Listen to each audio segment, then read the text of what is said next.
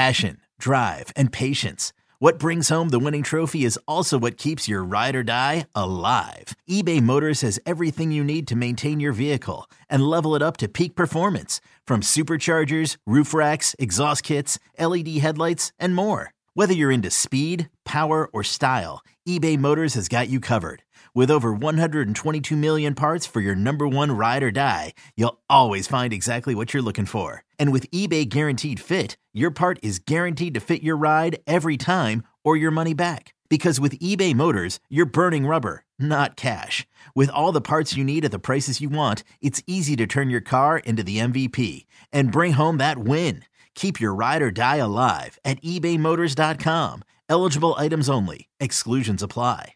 Old Man Winter here. If I had it my way, it would stay winter all year long. Short days, wind chill, black ice, and a good polar vortex. Oh, heaven. Wait, is it getting warm in here? Your cold snap is over, Old Man Winter. Spring has arrived. Spring. Spring is here, which means it's the perfect time to get away in the Hyundai you've always wanted. Visit the Hyundai Getaway Sales Event, where you can get great deals on all of our award-winning Hyundai models, like the tech-filled Tucson and Kona, as well as the spacious Palisade. Enjoy wherever you go with the peace of mind that comes with America's best warranty and 3 years or 36,000 miles of complimentary maintenance. But hurry in, these deals won't last. Add more joy to your journey at the Hyundai Getaway Sales Event.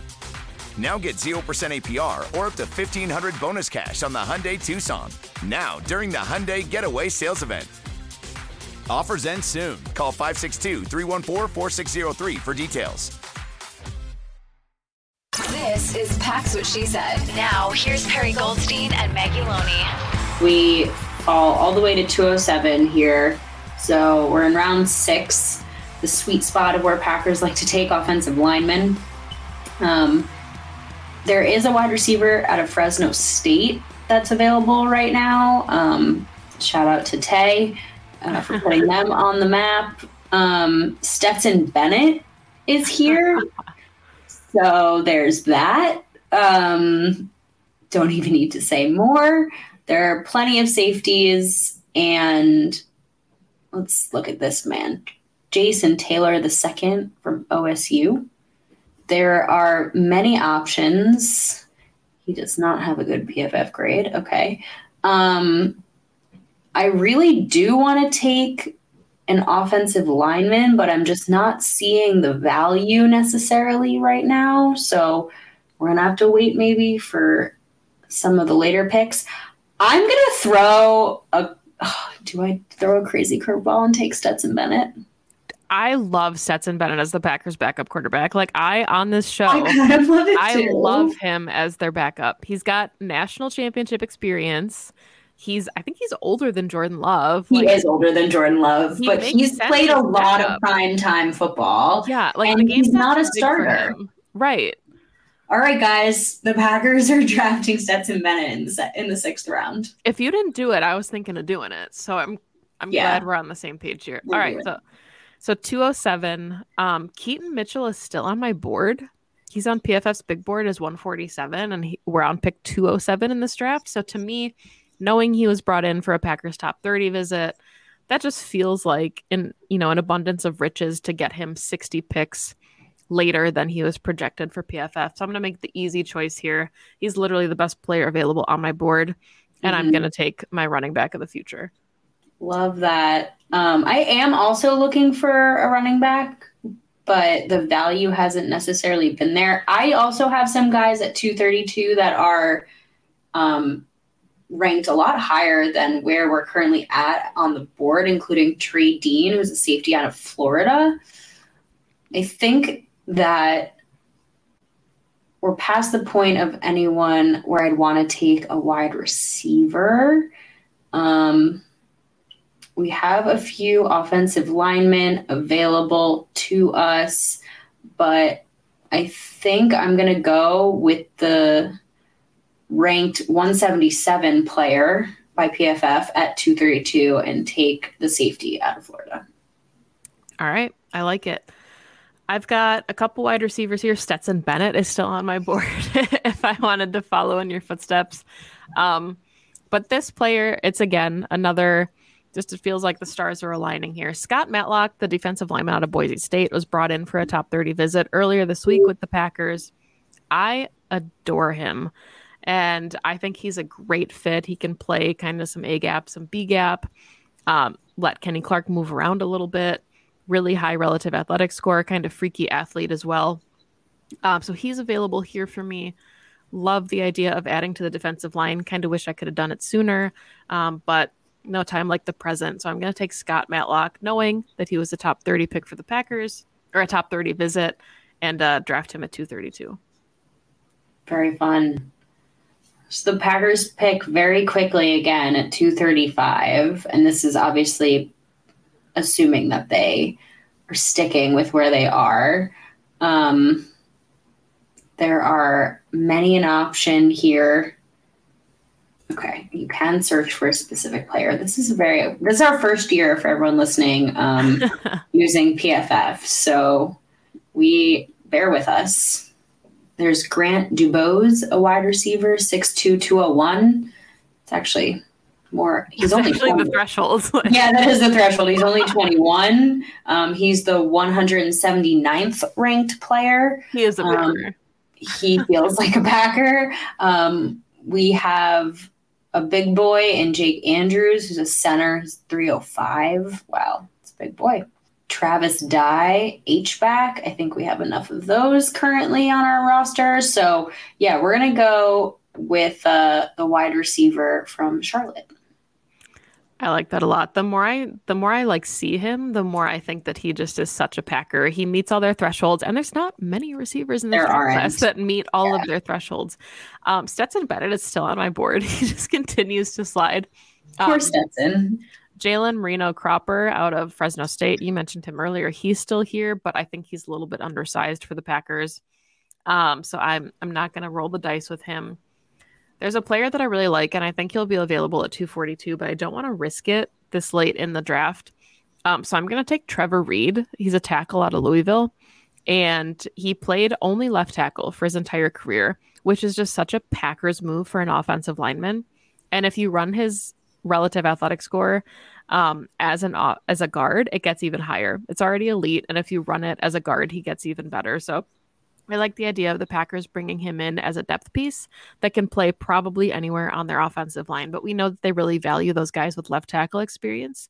Yes. So I'm going to take Trevor Reed. He's like my sneaky late day 3 pick for the Packers that just, I think, makes so much sense that if he is in green and gold, come find me on Twitter, because I feel like this is the move.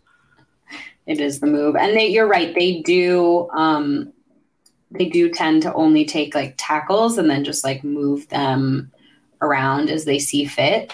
So I'm also looking, and someone they brought in for a visit, tackle Kadeem Telfort, is still on the board. There are a couple other defensive linemen, outside linebackers. Let's see if Evan Hull is still on the board. No, he was taken. I feel like the Packers are just like so offensively focused right now, as they should be, like we said, with Jordan Love, but they just have to protect him. That's like number one, right, for your young quarterback. And I know that we kind of feel like the line is somewhat set, but they always go into camp with at least, I think, 11 to 12 offensive tackles, or linemen rather. So I'm going to take Telfort. I know it's a little rich, but the Packers brought him in and he's there. So welcome to Green Bay. Yeah, I mean, I think, it makes sense, right? Your 7th round, especially this late in the 7th round, like we're talking 242. There's 259 picks in the draft. Like these are your guys that you could probably get as unrestricted free agents, but you want to or undrafted free agents, but you want to make sure that you have them in your building. So taking a gamble on somebody who's maybe a little bit rich, not too big of a deal.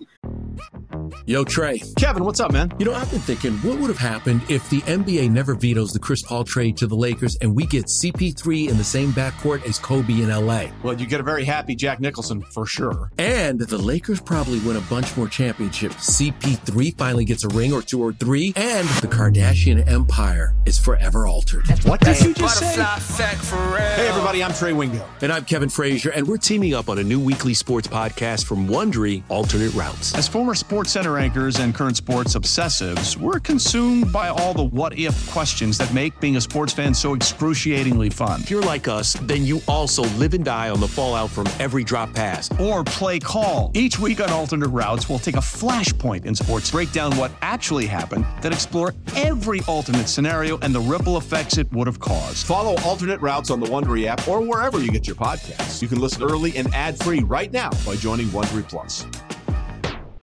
So I'm going to take, actually, since I don't have a backup yet for Jordan Love, and I'm not convinced as a general manager that Danny Etling is my guy as the backup in Green Bay. I'm going to take Malik Cunningham. So my second Louisville pick in 2 picks. The quarterback out of Louisville, Malik Cunningham, just about the same age as Jordan Love, had a really, really good 2021 season, less so in 2022, but I think that he can develop into a nice backup for Jordan Love, and I think they have some similar skill sets, so taking him at 242. Awesome. Last pick. All right, last pick. I'm going to just take the top ranked player on my board. He is a defensive lineman, Jonah Tavai from San Diego State. That's funny. He's also the best available player on my board, but I'm going to take Dejuan Johnson, the defensive lineman out of Toledo. I know he met with the Packers at the Combine, and if memory serves, I'm pretty sure that Jaron Elliott was one of their last players out of Toledo. So I loved Jaron Elliott. So if he can play anything like him, that'll be a good time. Even though Jaron Elliott was undrafted, I think Kadar Holman was the last Toledo prospect to be in Green Bay, but I know he met with them at the Combine, so I'll round out my draft with him. Amazing. So we have our final. What did PFF give you on your grade of your draft? So my worst pick per PFF was a C+, and it was taking the tackle Trevor Reed in round 7. They gave me a C+ for that. Every other pick was no lower than a B, which I'm very flattered by. So my overall draft grade is an A. Me too. I got a C for taking the tackle in the 7th round, but otherwise I got basically all A. I got an A+ for taking Stetson Bennett round 6, guys. So everyone wants Stetson Bennett. I think he makes so much sense as the backup quarterback for the Packers. I'm curious what your first round was with the simulator. Yeah, so I'll do the first 3 rounds. Christian Gonzalez was an A. My edge rusher at pick 42, Felix Anudike-Uzomah, was also an A. Luke Musgrave was an A-. And then Jonathan Mingo was an A at pick 78. Great. Okay, we did it. So this was fun. This is like one of my favorite shows of the year that we do. This was fun. Let's see how it goes. I actually very much like my draft. I like it more than I thought that I would. I have the Packers taking Myles Murphy, Darnell Washington, Sam Laporta, Rashee Rice, and Jacqueline Roy in the 4th round. So they go heavy on the offensive weapons, but still grab players that they need at positions of need. Though we did not... we took a safety in round 7, so we'll see how that turns out for your good old Green Bay Packers.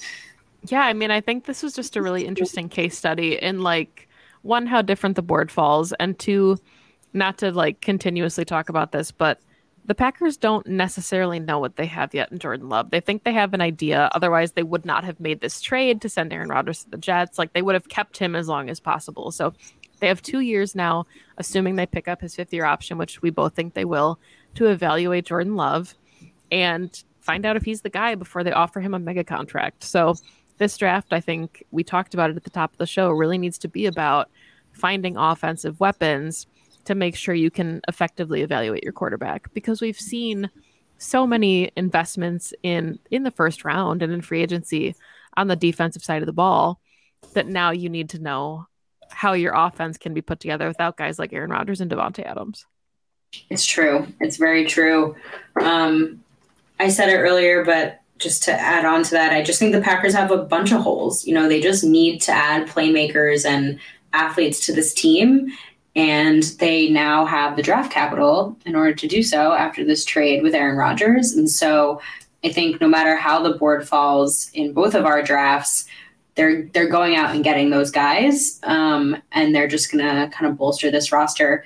This season is going to be a roller coaster, but I think it's the first time in a very long time that the Packers are about to be a very young team.